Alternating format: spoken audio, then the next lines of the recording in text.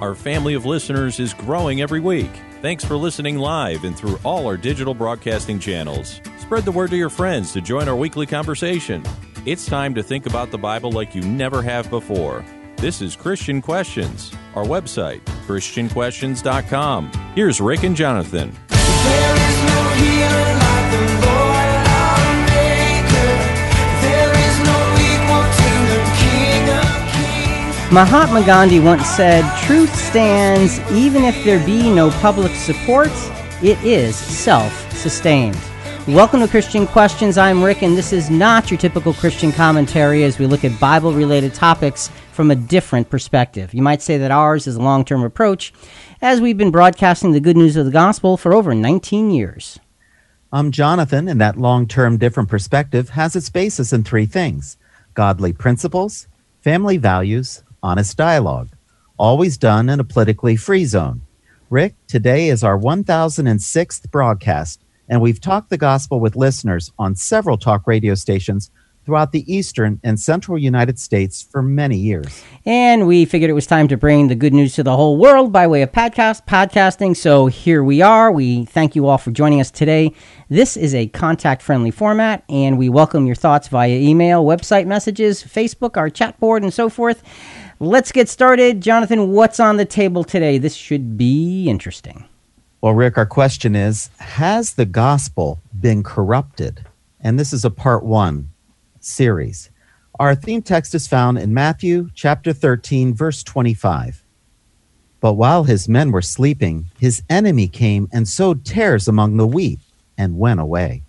Okay, has the gospel been corrupted? So much of what Jesus taught was about the practical parts of living, learning to love, forgive, and encourage one another, and these are the parts of his teachings that seem to garner most of the attention. Jesus did, however, spend significant time imparting prophetic teaching as well. He had come to earth as a man to ransom the human race, and in so doing to call out a people for his name. Much of his prophetic teaching was focused on how that calling would work and what that calling would face by way of challenges and pitfalls. Jesus was specific about what to expect regarding that calling and regarding Christianity in terms of corruption and deceit. It sounds odd to think about Jesus calling out some future failures of what would come to be thought of as the Christian world, but he did. So, how did he do it? What did he say? What did he mean? And really, what should we be paying attention to? So, Jonathan, there is a lot going on here with this. It's our objective with each subject we choose to approach it in a biblical and very relevant, practical way. We search out the context of the scriptures that we cite. We try to find their true meaning and combine those scriptures with the pressing issues of our day to give you something to really think about. Don't forget, simply go to ChristianQuestions.com and click Listen Live for the live audio and chat room. Chat with fellow listeners around the world, and we may even include your comments on air. Okay, has the gospel been corrupted? We've got to really do a thorough job, Jonathan, of setting the table here to talk about the parable of the wheat and the tares. And to do that, you need a lot of context. So it's going to take us a few minutes to get there with the context. Now, the parable of the wheat and the tares is spoken in Matthew chapter 13 from verses 24 to 30. But let's go back to the beginning of Matthew 13 to begin to figure out what's happening. So let's do Matthew 13, verses 1 to 3. The day Jesus went out of the house and was sitting by the sea, the large crowds gathered to him. So he got into a boat and sat down, and the whole crowd was standing on the beach. And he spoke many things to them in parables, saying, Behold, the sower went out to sow.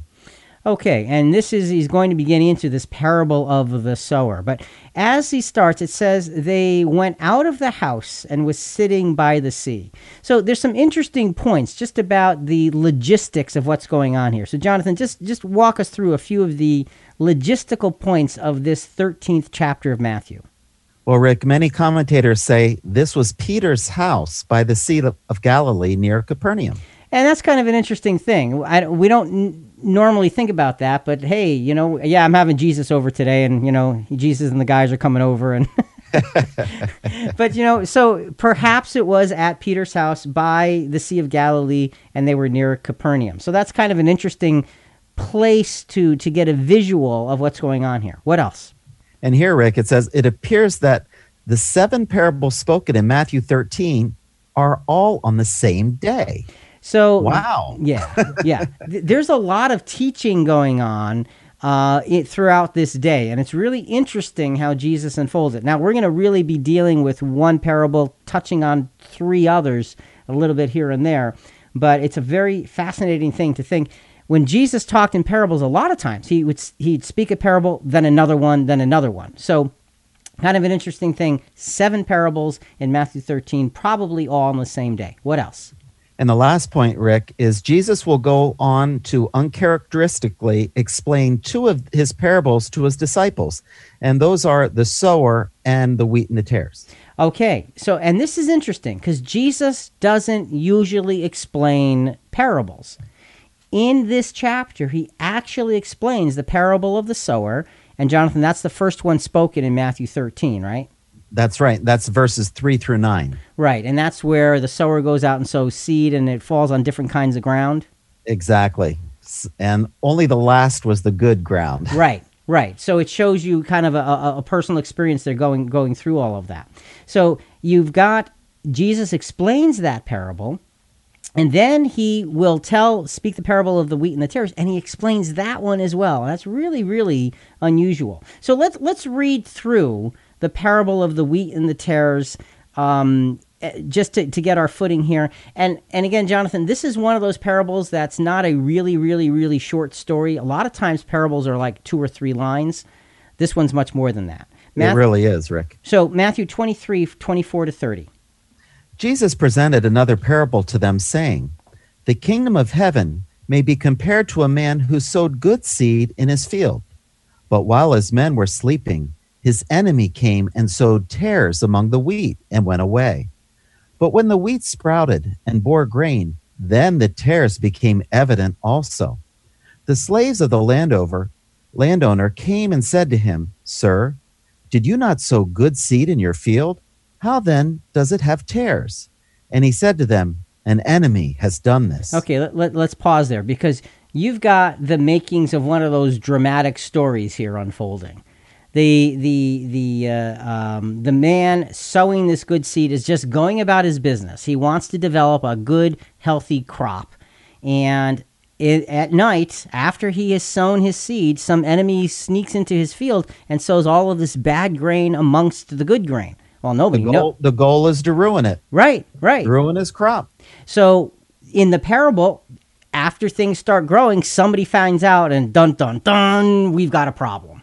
So it's kind of interesting. You have a lot of dramatic stories follow this same kind of a pattern. Something good is happening, somebody tries to mess it up, and now you've got the major conflict. So, the man says to him, "Okay, an enemy has done this." And now let's continue reading the parable.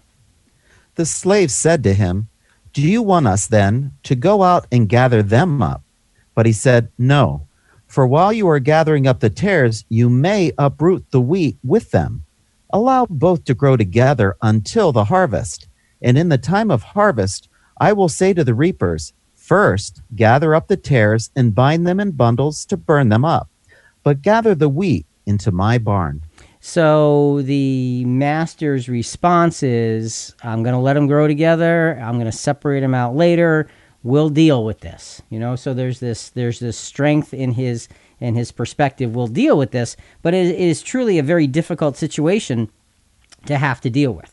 That's the story. Now we're gonna go through today's podcast and take apart most of this story. But Jonathan, remember, there is a part 2, and we're going to be very methodical in working our way through part 1, because part 2, if you don't have part 1 really understood, part 2 is going to be like, where do you guys get off saying that stuff?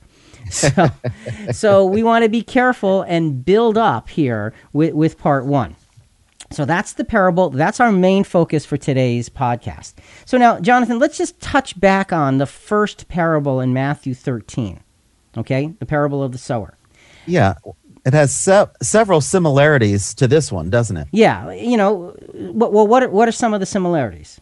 Well, the seeds were sown, Yep. and the field is the key. The seeds are interfered with. The grain matures, and both parables are explained. So there's a lot of similar things going on. Now, they're vastly different, but it's interesting that a lot of the picture language that Jesus is using is very, very similar. And he uses this picture language, this similarity, because everybody in his day understood sowing seeds. Sure.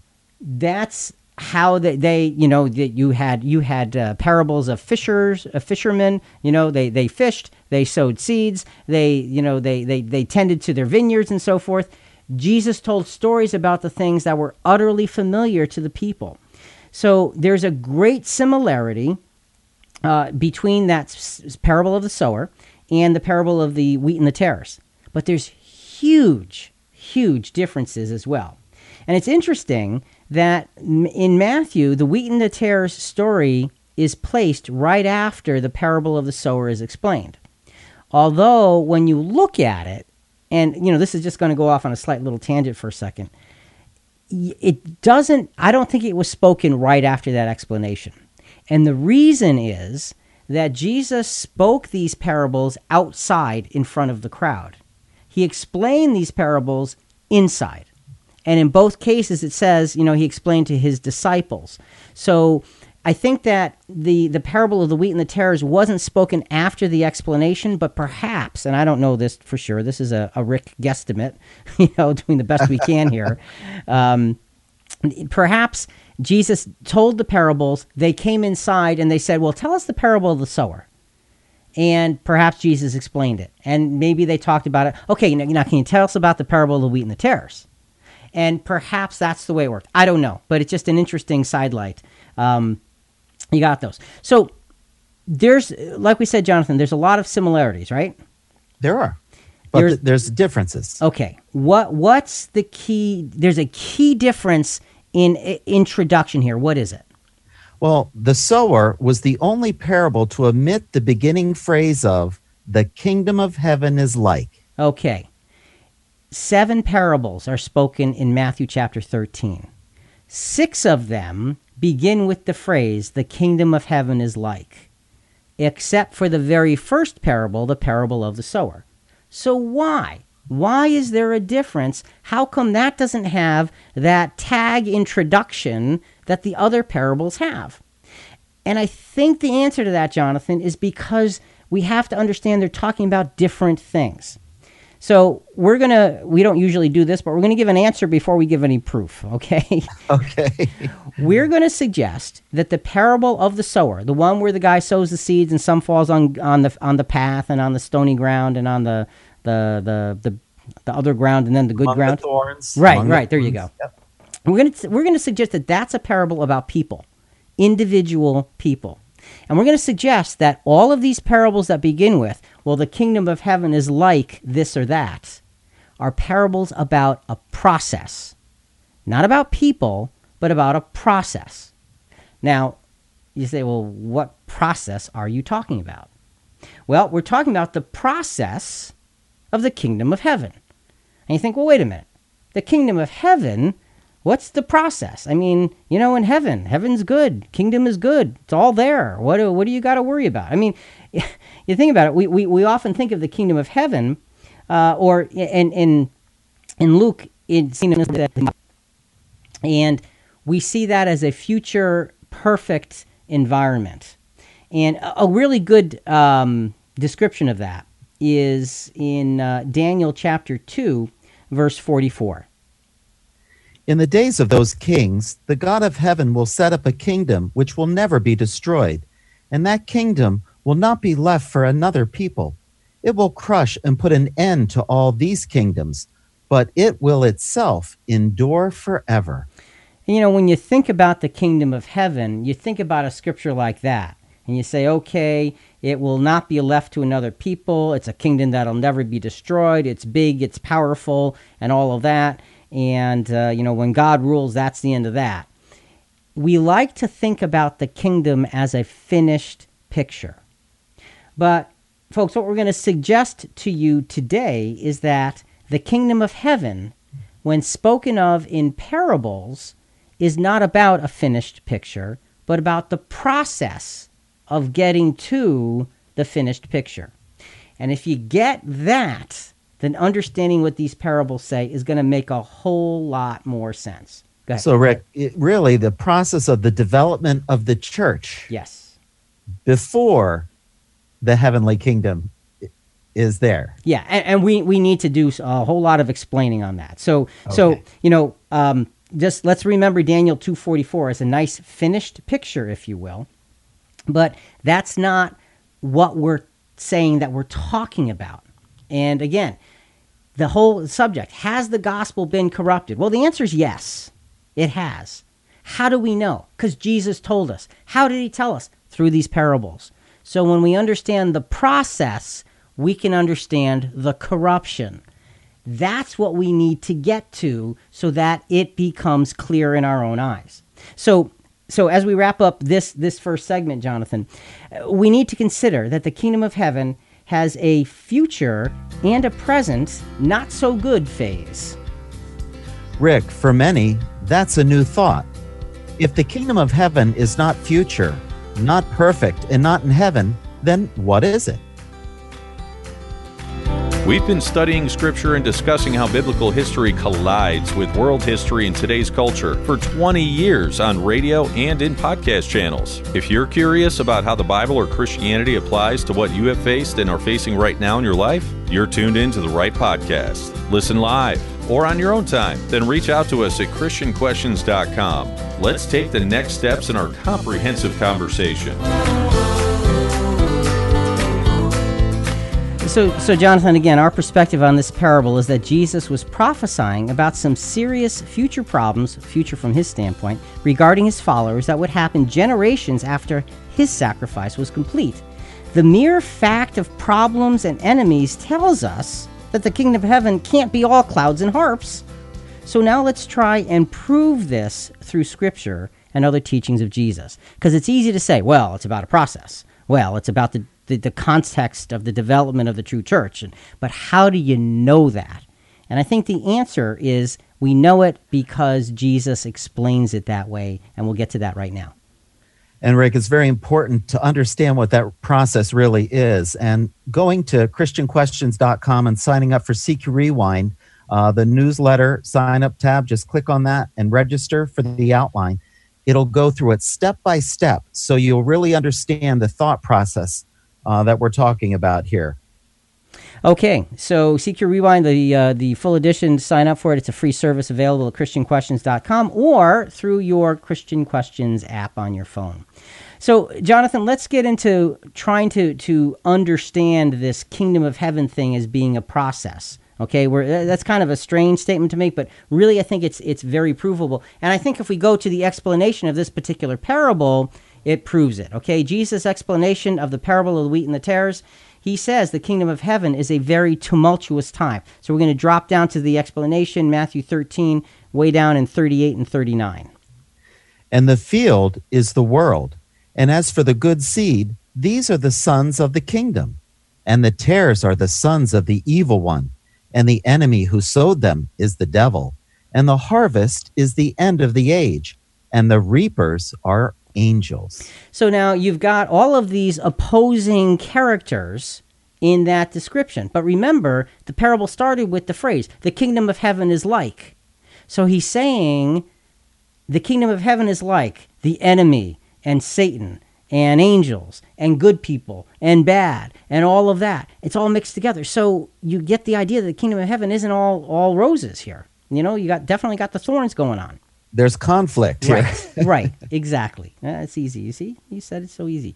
Okay, so the first thing is Jesus himself says it's a tumultuous time. The second point is that Jesus and John the Baptist pointed to, quote, the kingdom as being with them way back then. Go back to words of John the Baptist, Matthew chapter 3, verses 1 and 2. Now in those days, John the Baptist came preaching in the wilderness of Judea, saying, Repent, for the kingdom of heaven is at hand. Okay, so he's saying, repent, and turn around, the kingdom of heaven is here. Now, what did he mean? Just going to one commentator, just a couple of lines. McGee, what does he say on this? The kingdom of heaven was at hand or was present in the person of the king. That was the only way in which it was present. And obviously, Rick, he's talking about Jesus. Right, right. So John the Baptist was saying, okay, the kingdom of heaven is at hand. And again, what has this got to do with the gospel being corrupted? Everything. Because if you understand what the kingdom of heaven is, and it is the development process of the true church, that's where the corruption happens. So that means what we're saying, Jonathan, just to jump way ahead, is corruption has been happening for thousands of years within the gospel church. Since Jesus' sacrifice, Right. After Pentecost, it began from that point forward. It did.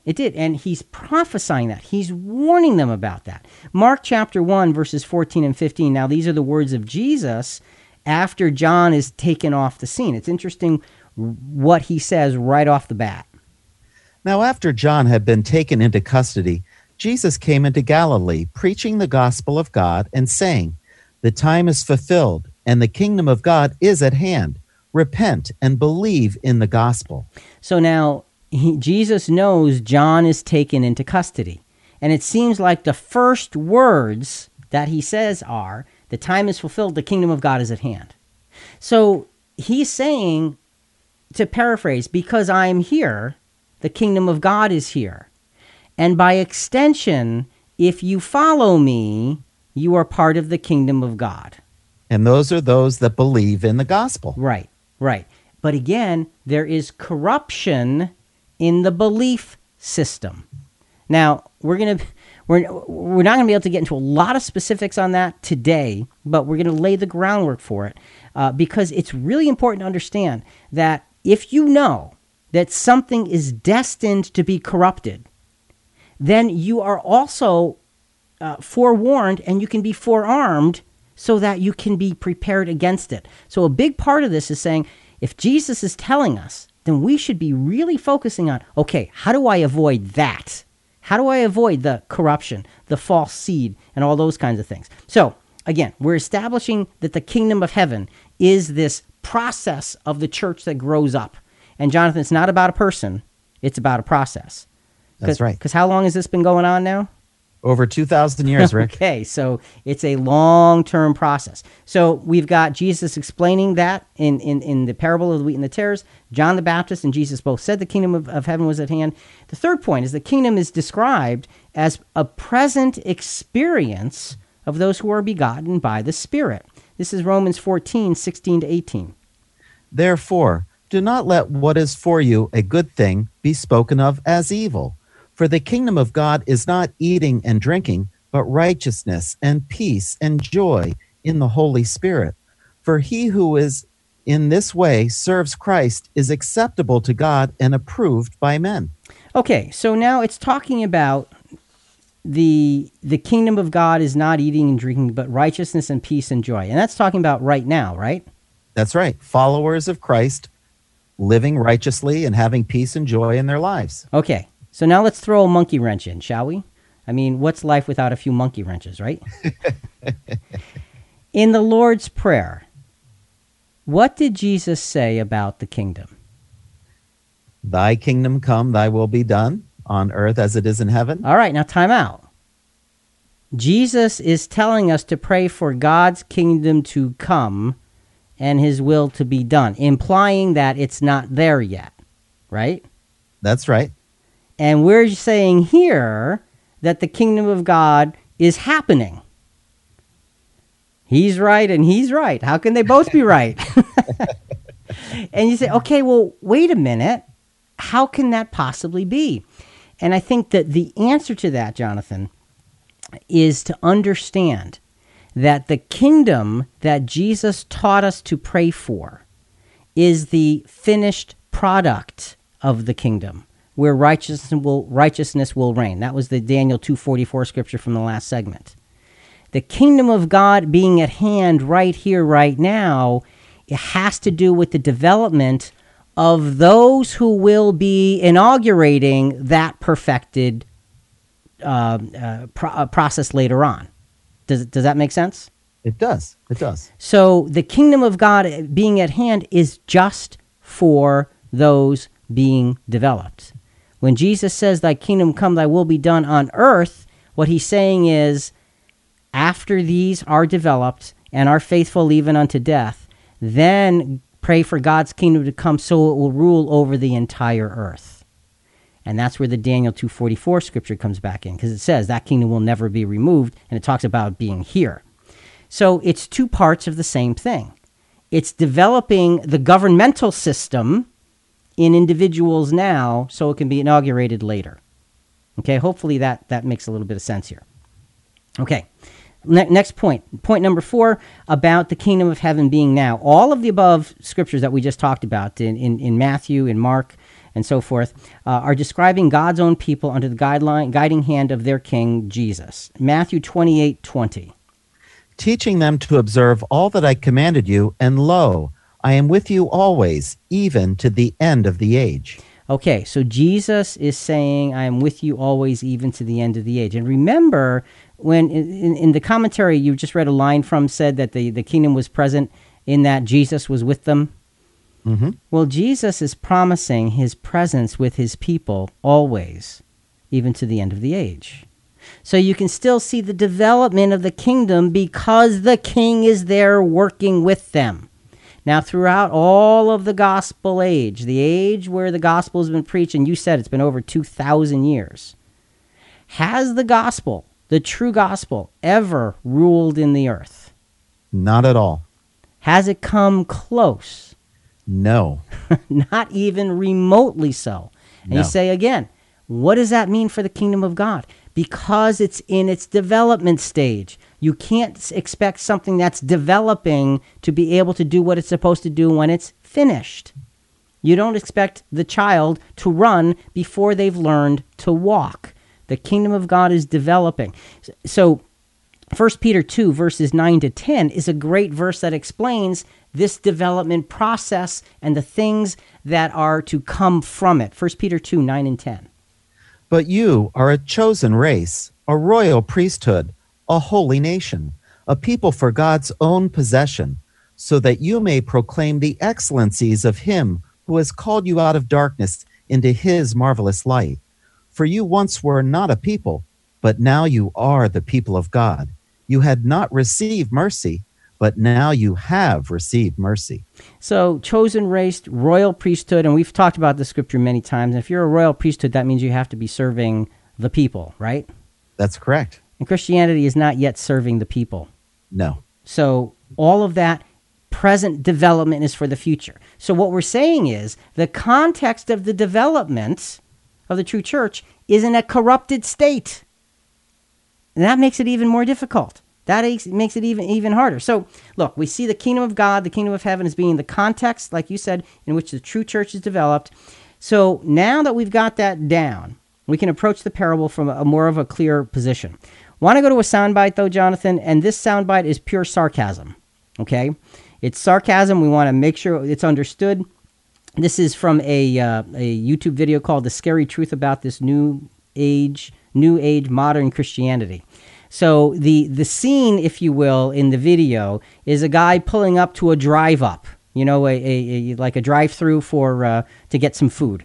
So, he's going to the drive-through and he's telling the person inside what he wants to eat. And it turns out it's what he wants to eat spiritually. So it's likening some of modern Christianity to going through a fast food drive-up. That's the sarcasm here. I want you to follow that so you can get the story.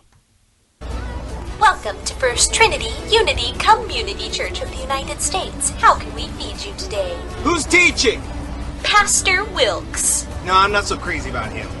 Oh, I meant Pastor Johnson, of course. Sorry for the mix-up. That's more like it. Now look, I don't want any of that Old Testament business today. I want to focus on the New Testament. Well, of course, sir. The Old Testament God is me. I mean, he is a lot happier now, so let's focus on the present. Certainly. I want some creative illustrations. I want to laugh a little bit, but not too much. I want my communion crackers broken for me with 100% with 100% natural grape juice. I know that stuff last week was from a can. You think that's honoring to God? No, sir, of course not. I didn't think so. And I want to feel encouraged and uplifted and affirmed this week. And look, I want some healing from my bunion.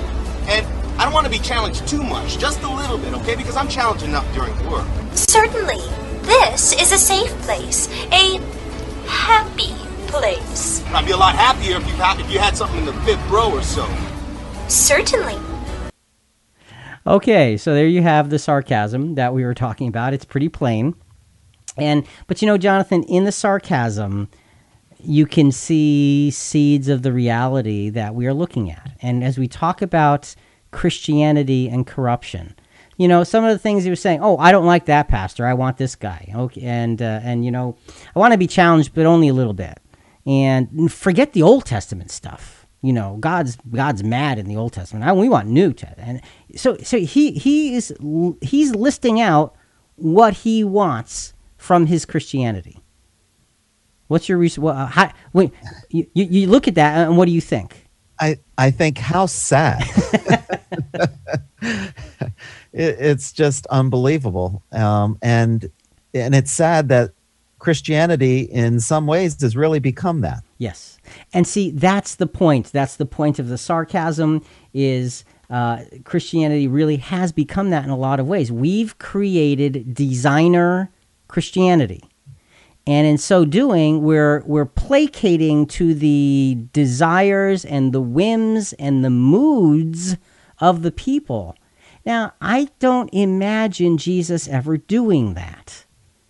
He didn't go down to their level and stay there. He went down to their level to identify with them, and then he immediately showed them how to raise themselves up. And that's the thing about Jesus. So on the basis of that little sarcastic thing there, let's now start with the parable, the wheat and the tares. And Jesus, we're going to read a verse from the parable, then we're going to go to his own explanation, because nobody explains it the way Jesus does. So let's first, Jonathan, a verse, Matthew 13:24, the parable of the wheat and the tares. Jesus presented another parable to them, saying, "The kingdom of heaven may be compared to a man who sowed good seed in his field." So Jesus, when he explains that later on in Matthew chapter 13, verses 37 and 38, says, "The one who sows the good seed is the Son of Man, and the field is the world. And as for the good seed, these are the sons of the kingdom, and the tares are the sons of the evil one." Okay, so he's talking about himself sowing the good seed, okay? The field is the world. The gospel was to be preached throughout the world. Okay, we're going to get to a scripture on that later on. And the good seeds are the sons of the kingdom. The tares are the sons of the evil one. Want to caution us, though, as we go through this, to realize that when it says the sons of the kingdom and the tares are the sons of the evil one, it's not talking about individual people. It's talking about classes of people. We need to understand that because it's about the process of the development of the kingdom. So there's two very distinct differences from the previous parable of the sower and the seed with the different kinds of ground. And again, this is going to show us people versus process. What are the two differences? Well, Rick, the first is, in the sower, the seed was the word of God. And now the good seed represents the children of the kingdom. Okay. So there's the difference. Okay. And it's interesting, the seed was the word of God, and it was planted into a certain kind of soil. And that soil gave us the individuality. Here it's children. It's plural. It's the children of the kingdom. It's the class of the children of the kingdom. What's the second major difference between the two parables? Well, Rick, the field or good soil was the heart of those who were called, but now the field is the world. Okay, so the field now is that seed is being sown out into the world, and that is where you're going to find the corruption. Because, and the thing about corruption is, Jonathan, is it's pretty natural in a sinful world. Oh, for sure. It just comes around. Corruption comes around because that's what it does.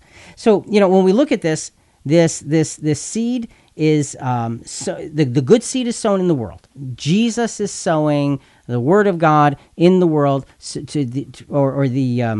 sons of the kingdom rather is the good seed, so that he's developing the governmental process of the kingdom that's going to be on earth forever through individuals that are developed over a period of time and become this class that we typically call the church. So, with all of the players firmly in place, the drama is about to begin. That's right. It's time to bring it on. Next, the enemy will infiltrate with counterfeit seed. Why weren't they watching and ready for it? If you disagree with some of Rick and Jonathan's viewpoints, no matter your beliefs, we want to hear from you. Reach out to us at ChristianQuestions.com or through our app by searching for Christian Questions in your app store. Our producers are feeding us your awesome comments and questions every week, so keep them coming. In this next CQ chapter, we're going 3D. 3 viewpoints: Christian, secular, and neutral. Hindsight is always so much easier than living an experience. So for us to say that they should have been more careful will of necessity require us to ask the same question of ourselves. Further, God's plan at every stage has allowed sin to play a role as spoiler. And this allowance tells us that in this allowance, the testing of our fidelity is the testing of our fidelity to God's truth. We are being tested because we know that there is corruption. And right there's a huge test. And you can say, well, why weren't they ready for it? And what we should be saying is, am I ready for it? Really?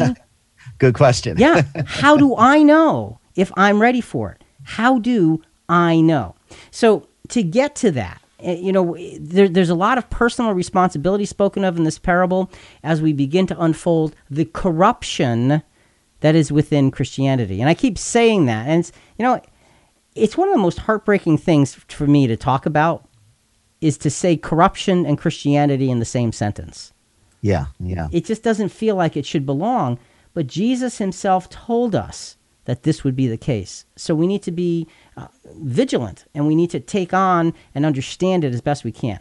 So a little bit more on the Son of Man, Jesus, the one who sowed the seed, sowing these good seeds in the world. And we had mentioned that we're going to talk about this scripture last segment. So here it is, Matthew 28, 18 to 20. And Jesus came up and spoke to them, saying, All authority has been given to me in heaven and on earth.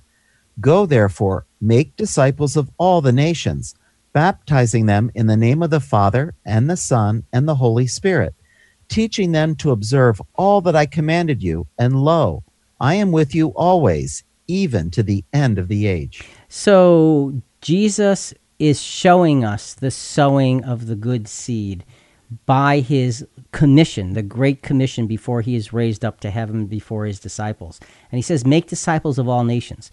You notice he doesn't say, make all nations into disciples. You're right. He doesn't. Make disciples of all nations. And in so doing, you're going to be expanding the call of the church. And in that call, you're going to find corruption, unfortunately. So let's get back now. Let's get back to this parable and the corruption part. Matthew 13:25, back to the parable of the wheat and the tares. But while his men were sleeping, his enemy came and sowed tares among the wheat and went away. Okay, corruption begins. Corruption begins, it says, while his men were sleeping. So it seems like the seed, the good seed, was just sown, and it couldn't have been more than like a few days even. And at night, his enemy came and sowed tares among the wheat and then went away. So even before you can see any plants, even before you know what's in you think you know what's in the field because you put the seed out there yourself.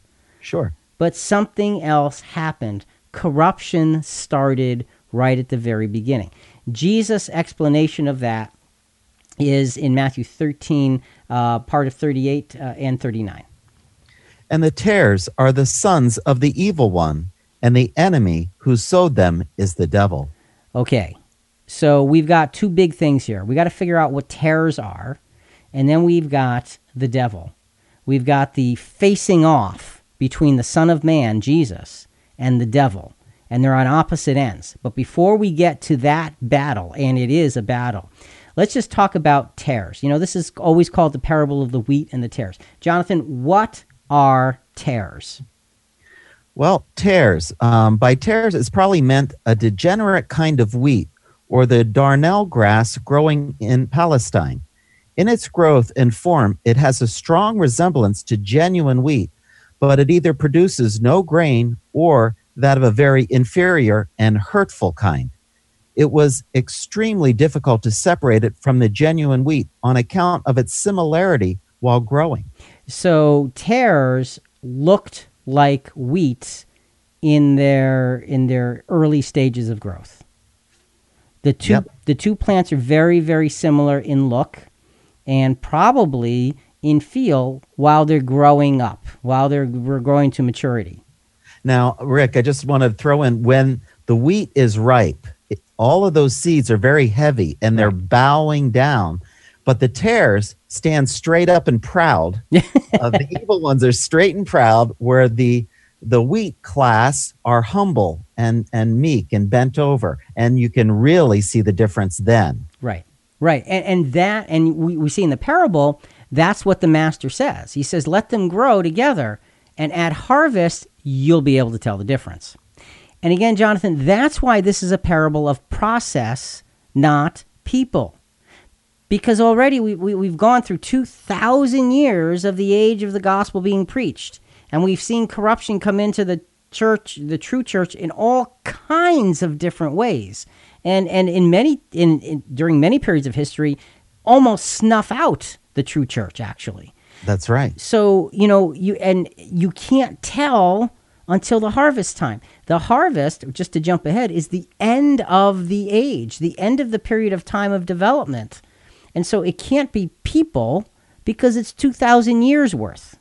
Okay, and we're going to keep coming back to that because that's such an important point. So the good wheat are the children of the kingdom, and the bad wheat are the children of Satan. Not individual people, but the classes of the children of the kingdom and the class of those that are the children of Satan. And as we mentioned before, Jonathan, there's definitely a warfare here being described between Jesus and Satan. And it's a big deal. This is a big deal. We're going to take a few minutes and go into this, to the warfare, because corruption comes because Satan planted it. That's why corruption comes to the true church. And you have to be careful what you believe in and what you cling to, because it's too easy to find corruption. And that's a disturbing thought, but that's what Jesus is telling us. We're going to go to a soundbite from Medieval Realms, The Power of the Church, and drop in on some church history throughout the rest of the podcast. We're going to drop in the year 1223. What you're going to hear is a quote from Visitations of the Bishop of Salisbury, again in 1223 AD, and it's talking about the context of the development. I think this was of the Church of England, but it just gives you a sense of what went on in church events, if you will, in 1223 AD. But what made the church in medieval England so powerful that it could challenge kings? St. Mary's, Kilpeck in Herefordshire, a 12th century parish church. There was a church in almost every village in medieval England. So many survive today because most weren't built in wood and thatch, but in stone. It shows their importance. The church was the center of village life. Churches are used for dancing, and people come to church to drink ale. Yes, and the churchyards are used for fairs and markets, and there's wrestling and summer sport and much music. So when you heard those points at the end, and that was the quote from the Visitations of the Bishop of Salisbury, you think, wait a minute, was that the gospel that Jesus taught?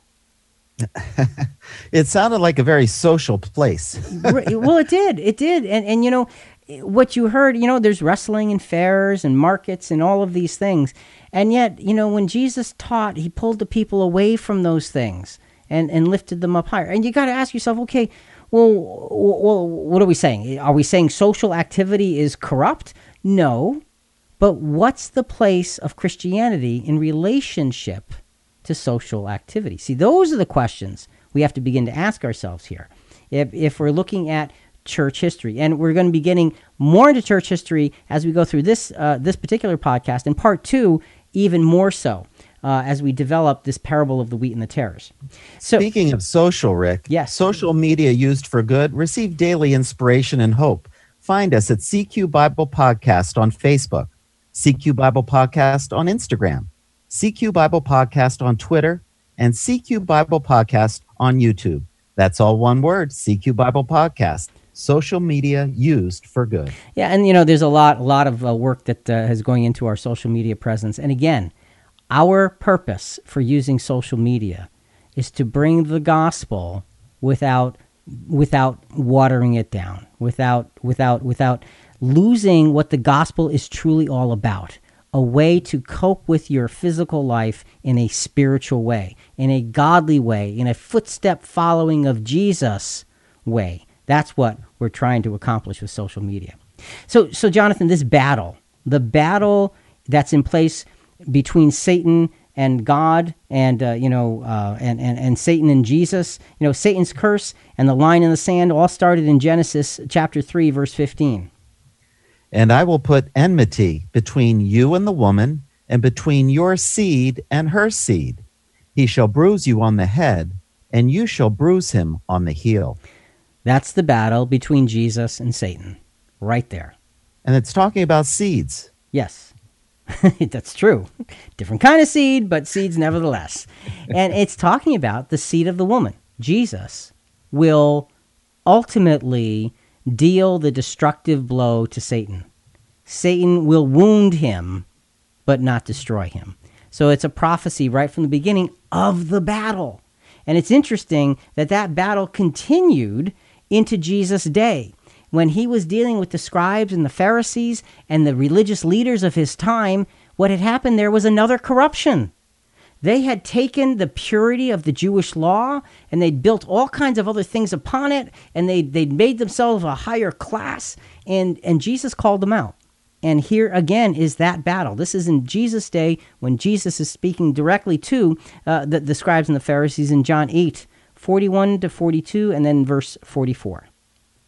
You are doing the deeds of your father. Jesus said to them, if God were your father, you would love me, for I proceeded forth and have come from God. For I have not even come on my own initiative, but he sent me. You are of your father, the devil, and you want to do the desires of your father. He was a murderer from the beginning and does not stand in the truth, because there is no truth in him. Whenever he speaks a lie, he speaks from his own nature, for he is a liar and the father of lies. So, Jonathan, again, as we talk about corruption within Christianity, one way to begin to understand it is to look at corruption within Judaism. Because what we find is that there are many parallels between the age of when Jesus came on the scene and was wrapping up the age of Jewish favor, and to our time now, in wrapping up the age of Christian favor and in favor of, once the time of trouble is over, the kingdom itself. So when we look at that, and you see that he's looking at the Pharisees and saying, you're serving the devil, that's a pretty strong statement. And they were the religious leaders of the world. They were the ones that everyone looked up to, thinking that that's what godliness was. So think about the idea of corruption and the words of Jesus to the Pharisees. And let's start to ask ourselves, have we in our churches built some of the same kind of thinking, that difference in class, that sense of being above the earth, the worldliness of what the Pharisees were showing? It was all about show, not about being real. Are we doing that too? Because if we are, would we be then falling into that same category of you're serving the devil? Even though you're calling it Christianity. You got to ask those questions because Jesus said the church is going to be corrupted. And folks, look, this is not a walk in the park, this podcast, all right? This is getting down to a really serious warning that Jesus is giving to us. So the battle, let's go back to the battle. The battle started right at the very beginning. Then it's in Jesus' day. And then it continues after the apostles. The sowing of tares came, remember in the parable it said, came while men slept.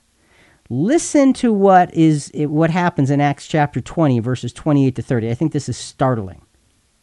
Be on guard for yourselves and for all the flock, among which the Holy Spirit has made you overseers, to shepherd the church of God, which he purchased with his own blood. I know that after my departure, savage wolves will come in among you, not sparing the flock. And from among your own selves men will arise, speaking perverse things to draw away the disciples after them. So the Apostle Paul himself is saying, I know, he's speaking emphatically, that after I depart, once I die, once I sleep in death, once men sleep, there will savage wolves will come in and try to destroy everything. In the parable, Jesus said, when men slept, the corruption was sown.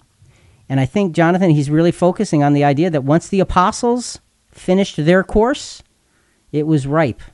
Trouble, corruption coming in right to the gospel. And you're not even one generation away from Jesus. And because you have those initial leaders off the scene, it's so much easier to corrupt things. And the further down in generations you go, the easier it is to corrupt. So there's a powerful phrase that the Apostle Paul uses in describing this whole corruptive process. So when we look at this, Satan has, through the history of God's plan, sought to subvert it. Remember the birth of Moses? Yes. And how, Pharaoh tried to destroy all the newborn boys, the infanthood of Jesus, same kind of thing happened, the three temptations of Jesus. Satan simply continues to try to destroy God's plan. And one of the great ways to destroy something that you don't like is to infiltrate its numbers and corrupt it from within. Jesus knew that would happen because he knows Satan's mind and heart, and he warned us that would happen. That's what this parable is about. The warning that Christianity would become corrupt. And again, when I say that, am I saying all of Christianity throughout the whole world is corrupt no matter what? No. But what we're suggesting is that the corruption is rampant and real, it's divisive, and oftentimes we don't even recognize it because we're not looking for it. And we got to stop that. We've got to open our eyes to the reality of this, because this is a serious battle. I mean, the ferocity of this battle is extreme. We really need to focus on our part. We do, because evil is dark. Satan's role in this prophecy seems to be business as usual for him. What can we learn from this? Talk to us during our live Monday night podcast from 8 to 9:30 every week. If you're listening through our app, just hit the message button. If you're on ChristianQuestions.com, click on chat at the bottom of your screen. As our discussion continues, it is inevitable when we start to answer questions that more questions appear. Let's see how this expands. There's a saying that goes something like, those who do not learn from history are destined to repeat it. Our lessons here are powerful. We live at the end times. We have the advantage of 2,000 years of gospel age hindsight. These things add up to our ability to be utterly prepared for standing for good while evil seems to rule. The thing is, Jonathan, we have to be able to tell which is which. What is a corruption of the gospel and what isn't? Those are hard things to tell for a lot of us. And so, go ahead. Oh, no, go ahead. Finish your thought. Well, you had mentioned one of the things that you like to always go back to in terms of making sure that a way to I know I'm jumping ahead a little bit, but I think it fits well here. A way to how do you figure it out? What do you base your thinking on? Well, Rick, the belief of the ransom is something I cling to because it kind of weeds out error when you really understand Christ died once for all to be testified in due time. As in Adam all die, so in Christ will all be made alive. A perfect price for fallen Adam and a perfect man from Jesus' standpoint.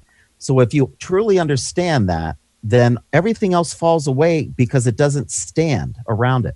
So what you're saying is you take that core belief and you test all the rest of belief around the core.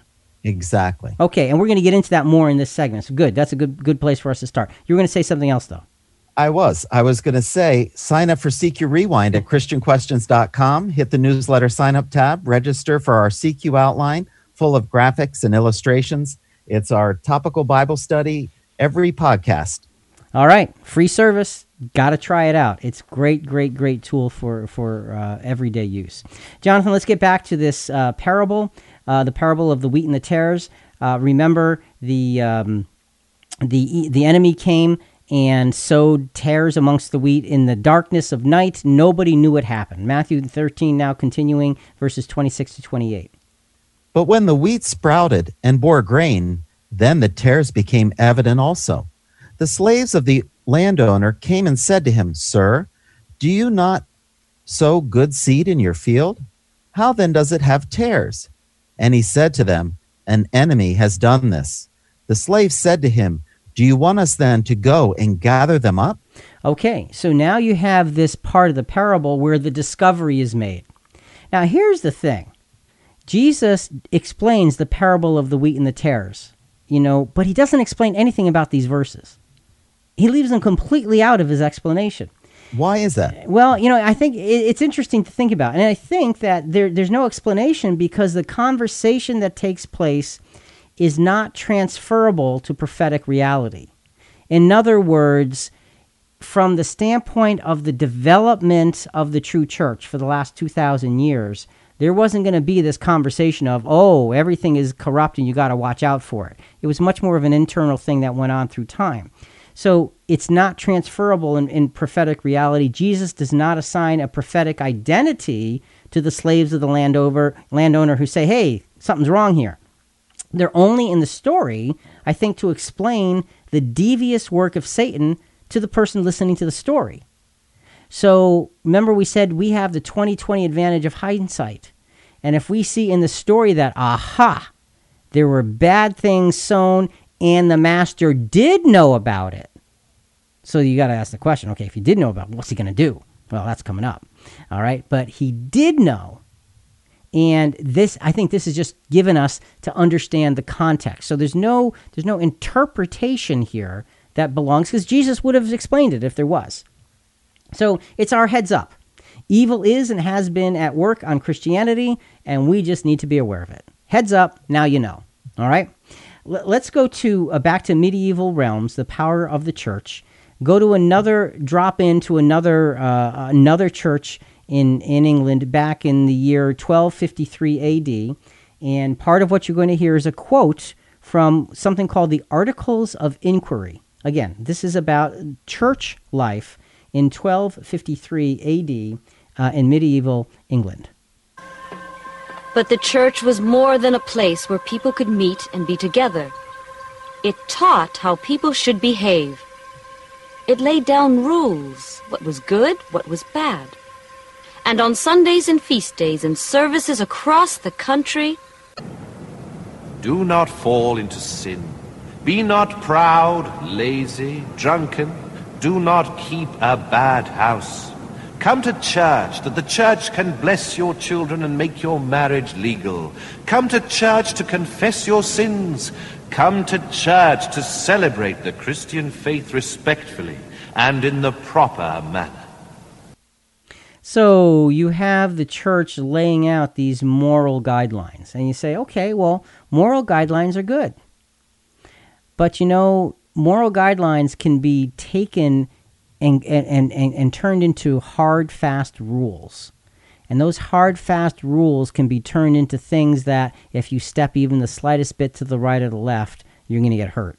And literally in those days, you got hurt. So you can take a good principle of saying, this is how you should live, and you can take it way too far. And, come to church and make your marriage legal.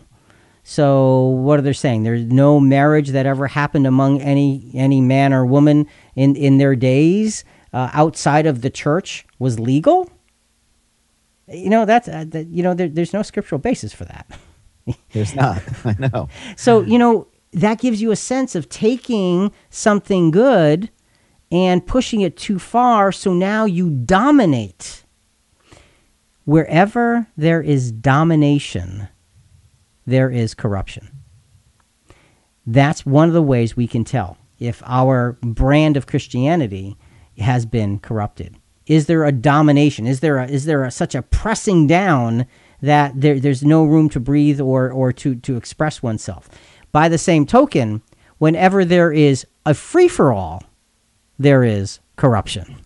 So we have to be careful. We have to be careful. Somewhere in between lies the truth. So how do you figure it out? Let's take a few minutes and work on being prepared personally against any forms of pseudo-Christianity that we might come across. And this is 1 John chapter 4, verses 1 through 6. We're going to take it in several pieces. So let's go just, Jonathan, right now, 1 John chapter 4, verse 1. Beloved, do not believe every spirit, but test the spirits to see whether they are from God, because many false prophets have gone out into the world. So test the spirits, test the powers, test the influences that are in your life. And I want to go back, Jonathan, to your previous comments, because you said that one way to test the spirits is to take the basic fulcrum doctrine of Jesus dying as a ransom for all men. That Right. is a scriptural teaching. That is a scriptural teaching that is clear. It is concise. And if anything else doesn't line up with that, then you got to say, well, wait, what's it doing here? How is it that it belongs? So testing the spirits, testing the powers. See, the word for spirit, look, honestly and truly, the word for spirit is not talking about some kind of a mystical entity. The word for spirit is talking about power and influence. It's the word that's used for wind. And when you think of wind, that's a power that can move things literally without being seen. God's spirit is explained to us in that way. It's a power that can't be seen, but it can move and change things because it is from God himself. So test the other influences that are around you. Any other thoughts on that before we go to verse 2? No, not right now. Okay. Let's go to verses 2 and 3 of John chapter 4. By this you know the Spirit of God. Every spirit that confesses that Jesus Christ has come in the flesh is from God, and every spirit that does not confess Jesus is not from God. This is the spirit of the Antichrist, of which you have heard that it is coming, and now it is already in the world. Okay, so let's talk about that. It's talking about, there's several parts to this. First, let's talk about confessing. It says every spirit that confesses that Jesus has come in the flesh and has come from God. To confess something is to truly believe it, to own it. Confessing, owning it, that Jesus is from God, is far more than lip service to a doctrine. It's a heart service to a life-changing core belief. And Rick, it also exposes the error that Jesus is God. He obviously isn't. He is God's son because this verse says, I come from God.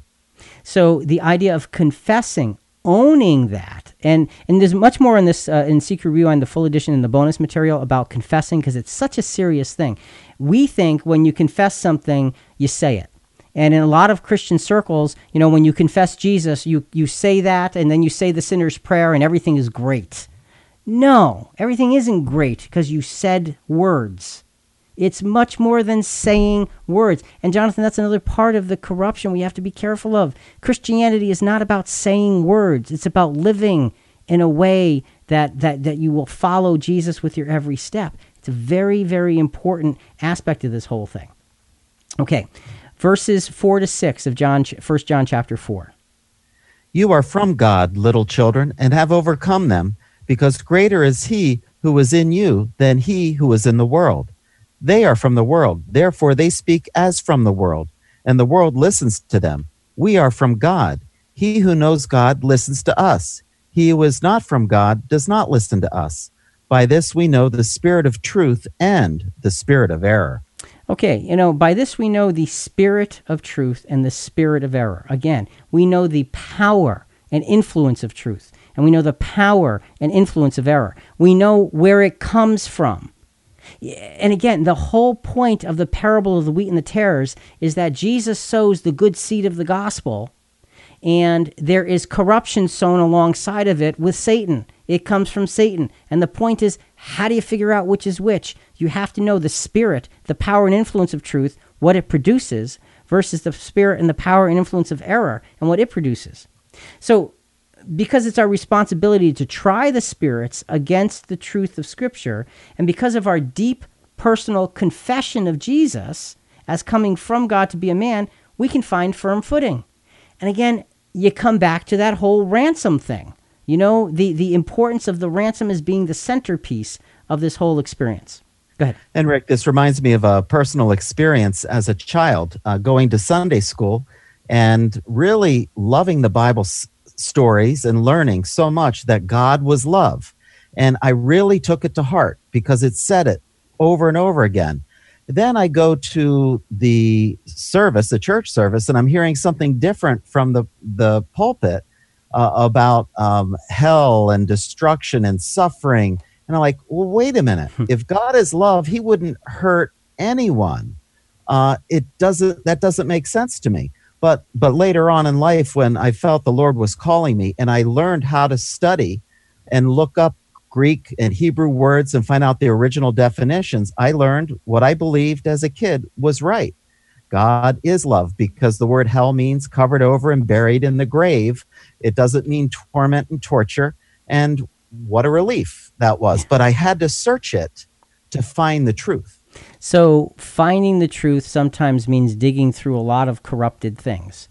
And that's really what this parable of the wheat and the tares is about. So let's go a little bit further with the discovery process, like you just explained in your own personal life. Preparedness in discerning spiritual influences will not protect us from sad realizations of the things around us. And, Jonathan, just because you learned didn't take any of the sadness away from the things that you saw. Okay? Correct. Philippians 3:17-19 is a good verse that kind of puts that in perspective. Brethren, join in following my example and observe those who walk according to the pattern you have in us. For many walk, of whom I often told you, and now tell you, even weeping, that they are enemies of the cross of Christ, whose end is destruction, whose God is their appetite, and whose glory is in their shame, who sets their minds on earthly things. So this is a weird scripture because, look, the Apostle Paul is saying, many walk of whom I told you, and now tell you, they're enemies of the cross of Christ, but they're walking as Christians. And then he describes them, whose end is destruction, God is their appetite, glory is in their shame, minds are on earthly things. Now look, their glory is in their shame. That doesn't mean that they take glory in shame. What it means is the things that they glory in inevitably are shameful. They may not see it that way. It doesn't mean that, their God is that what it says their God is their appetite. It doesn't mean that they put their appetite above everything else. But what it does mean is how they go about their, quote, worship, unquote, is feeding their own appetite. When it says, their end is destruction, it doesn't mean that they're saying, I can't wait to be destroyed. What it does mean is that the things they're doing are bringing them to destruction. There's a blindness there, and that blindness can be purposeful, or it can be literally wool pulled over your eyes. But there's a wrong direction, and a lot of Christianity, folks, has a wrong direction. And the apostle early on is warning us. Preparedness requires us always to remember who we are, what we stand for, and what protects us. 1 Thessalonians 5, verses 6-8. So then, let us not sleep as others do, but let us be alert and sober. For those who sleep do their sleeping at night, and those who get drunk at night. But since we are of the day, let us be sober, having put on the breastplate of faith and love, and as a helmet, the hope of salvation. So really, this scripture is telling us there is no room or time for night and for darkness in our lives. No room, no time, does not belong. You are not children of the night. You are children of the light. And the good seed sown in that Jesus had spoken about, that's what our battle is. We have to battle to be on the right side of this thing rather than the wrong side of this thing. So now, if we have been paying attention, we can be armed with the ability to discern. Now we really need to focus on godly goodness. We do, but let's get back to prophecy. What happens as a result of the devious actions of the enemy? Who wins this battle?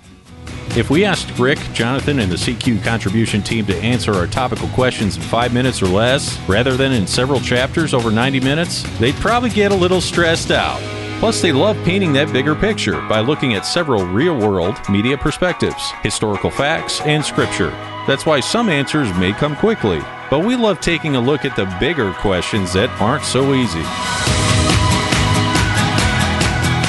You know, it would seem that the enemy wins, for the mixing in of that which is counterfeit among that which is genuine always presents a challenge. Think of counterfeit money. A well-produced counterfeit will not be detected by the average person and will flow through society until it's discovered by a trained professional. And Jonathan, just to illustrate this, I actually have a trained professional with me right here, right now. My wife, Trish. Hello, Trish. Hello. She is works at a bank. So, Trish, banking and counterfeit money. How do you tell money is counterfeit? Well, that is an interesting question, Rick. As you asked me this, I was thinking the best and the first defense for detecting counterfeits is to know the real thing. We don't study counterfeit bills. We study the real bill inside and out, so that when you see a counterfeit, when something comes up that's not real, you notice it. Right. That's the first line of defense. Okay, what's next? Well, we have machines that detect counterfeits, but actually the best thing is just what it feels like. So you can tell by holding it? Yes, because when you're used to handling money on over and over again, it has a certain touch, and when counterfeit bills are presented, they don't feel the same. You can tell by the touch of the paper. All right, anything else? And how they look. I mean, some counterfeits are excellent, really, really hard to see, but there's certain distinct features of a real bill that you are trained to look at so that you can detect a counterfeit. Okay, there you have it, Jonathan. You heard from the expert. Thank you, Trish. Awesome. You know, and so know the real thing. Know the real thing. Go to the things, the machine. Go to the things that are predictable and get a feel for it. And then study, because you've studied the right thing, something that's wrong. You look at it just like when you were a kid. It's like, wait, something's wrong with this whole picture here. It's not fitting. Follow through with that and try it out. Test it. So that's a good illustration dealing with counterfeit money. Okay, let's get back to the parable. And folks, I'm going to tell you, we're not going to be able to finish the parable today. That's by design. Part 2 is coming up in a few weeks. We're going to end this parable, and I'll tell you what we're going to mix in just a few minutes. We left off with Matthew 13:28-30 from the parable of the wheat and the tares. And he said to them, "An enemy has done this." The slave said to him, "Do you want us then to go and gather them up?" Okay, so the master, remember that was not part of a prophetic interpretation. So here's what happens now. The master declares an appropriate course of action. What does he say? Verses 29 and 30. But he said, "No, both to grow together until the harvest. And in the time of the harvest, I will say to the reapers, first gather up the tares and bind them in bundles to burn them up, but gather the wheat into the barn. Okay, you broke up there a little bit, Jonathan, at the beginning of the verse, and I don't know if you know what got through or not, but the first part that we couldn't hear is, no, for while you're gathering up the tares, you may uproot the wheat with them. Okay, then he says, allow them to grow together. So that's the parable. Okay, now Jesus begins to explain that in Matthew 13, verses 39 to 43, although we're just going to read 39 and 40 at this point. And the enemy who sowed them is the devil, and the harvest is the end of the age, and the reapers are angels. So just as the tares are gathered up and burned with fire, so shall it be at the end of the age. Okay, so the enemy is the devil.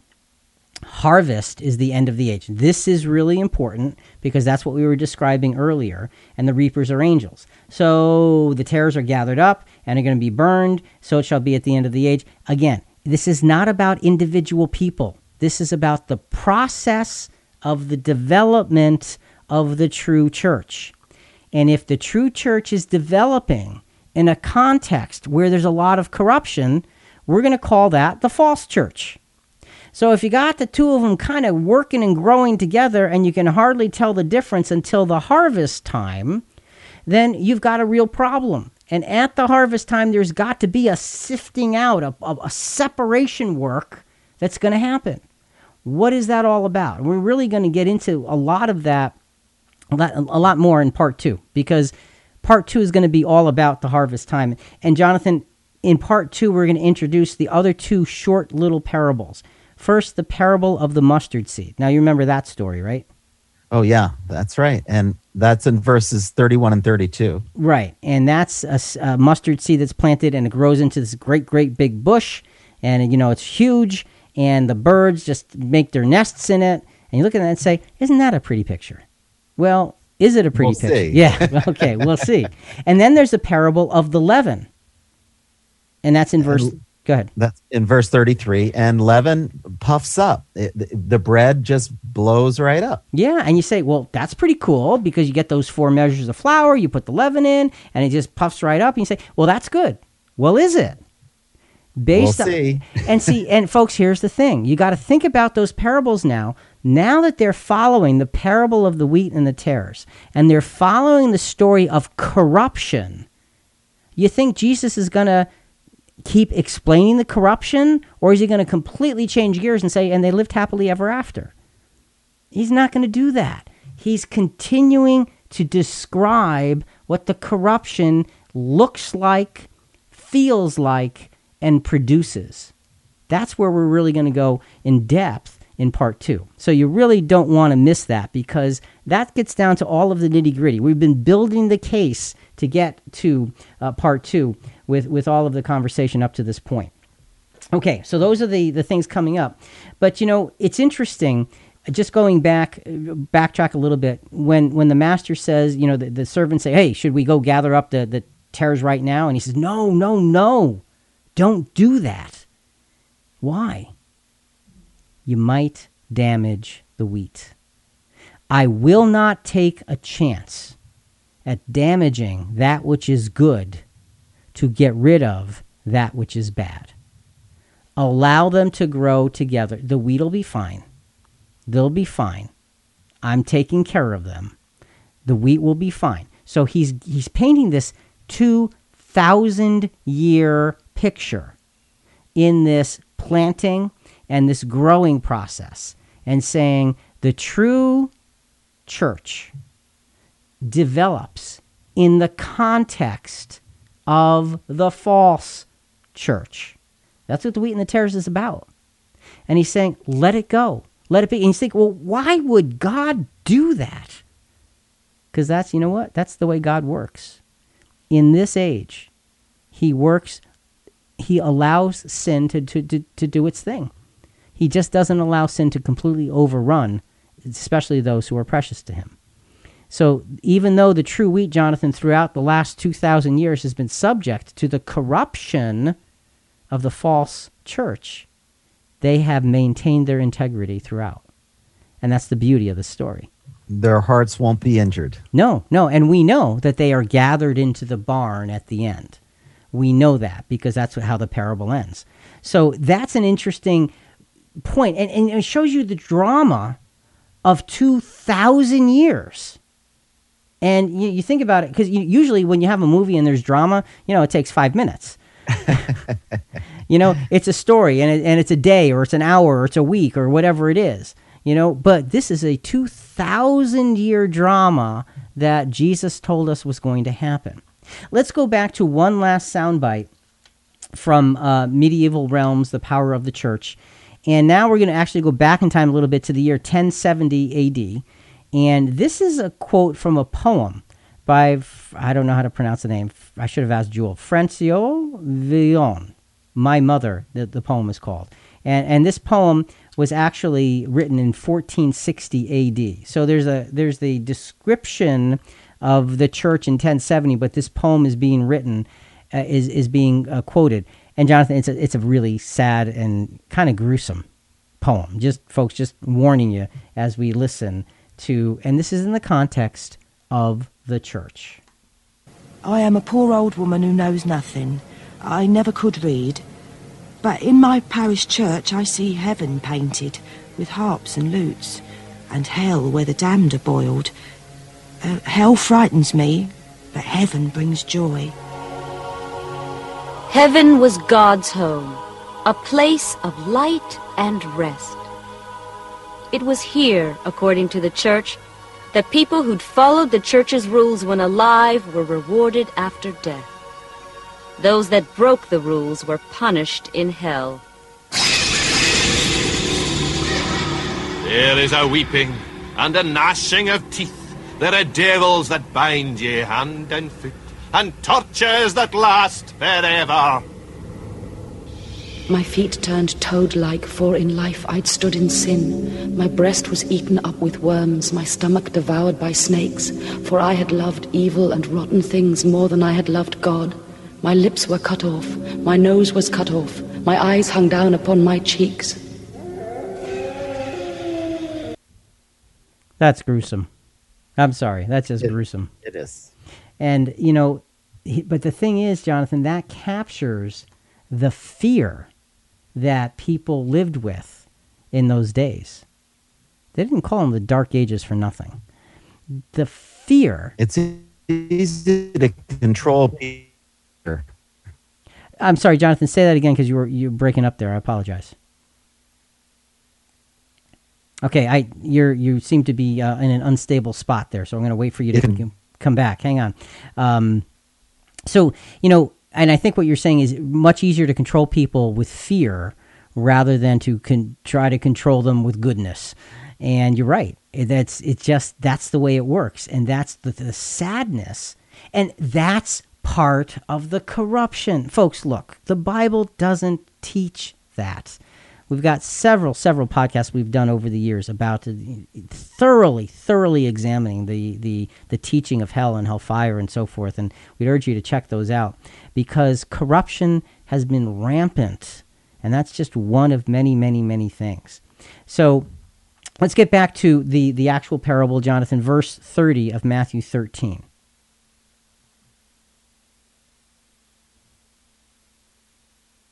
All right, no, you're not coming through. You're not coming through.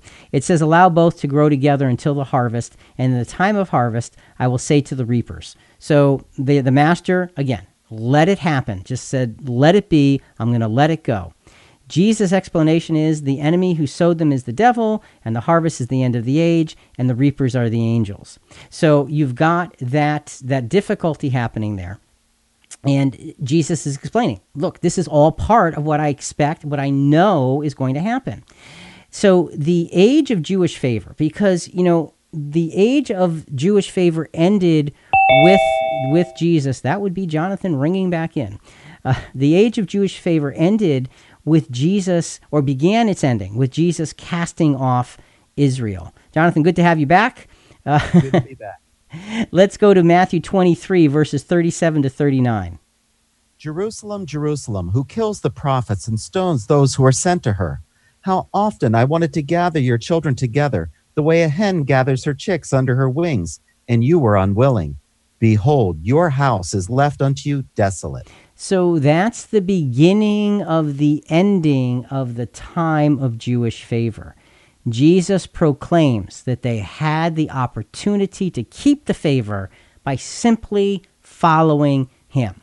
And it's not like he was mysterious about what he was there for. It's not like he didn't have anything to say or to show them to prove that he was from God. He was a healer. He had wisdom. He had the will of God in his hand. He knew the scriptures. He fulfilled the law. What more could you want? The religious leaders did not want him to change what they had in place. And that's what corruption is. When you have power and you gotta hold that power, that shows corruption. And Jesus revealed that. So the beginning of the end of Jewish favor was Jesus casting off Jerusalem in Matthew 23. The continuance of the ending of Jewish favor came with the calling of Gentiles into Christianity. We're going to drop in on Acts chapter 15, verses 8 and 9, and this is the Apostle Peter explaining the call to the Gentiles at the conference in Jerusalem. And God, who knows the heart, testified to them, giving them the Holy Spirit, just also as he did to us. And he made no distinction between us and them, cleansing their hearts by faith.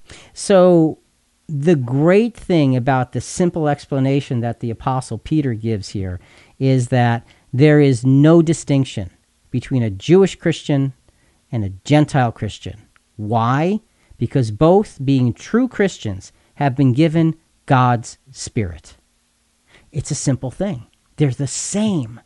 And that furthers the casting away of Israel. They are cast further off because now the call to come to Christ isn't just limited to those of Jewish heritage. It is now expanded to anyone in the world who is willing to listen to that call, to obey and follow that call, and follow in the footsteps of Jesus. And then the ending of Jewish favor culminates. So it's a process. I guess that's the point. I should have said that right at the beginning.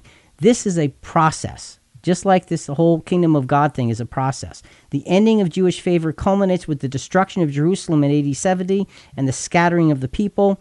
And again, Jesus warned about that in Matthew 24, 1 and 2.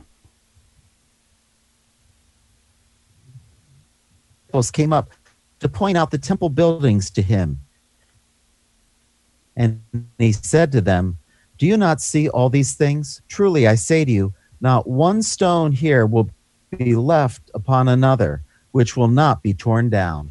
Okay, so in Matthew 24, Jesus is giving us a sense of, it's not going to last. This is not going to last, and you just have to understand it. So Jesus gave us fair warning that the age of Jewish favor was ending. He gave us fair warning there would be corruption within Christianity. So it's not like we stand here and say, what happened? We should be standing here and saying, oh, I can track what happened based on what we're told scripturally. And folks, that's what we're trying to do here. And, the age of Christianity and the gospel is going to come to an end. And that's part of what the parable of the wheat and the tares is about. It's going to come to an end when the call is complete and this world order is brought to an end. Just the way the Jewish order was brought to an end and the nation lost its national favor for a long period of time, so will this world's order come to an end. Remember what happened to the tares. They were destroyed.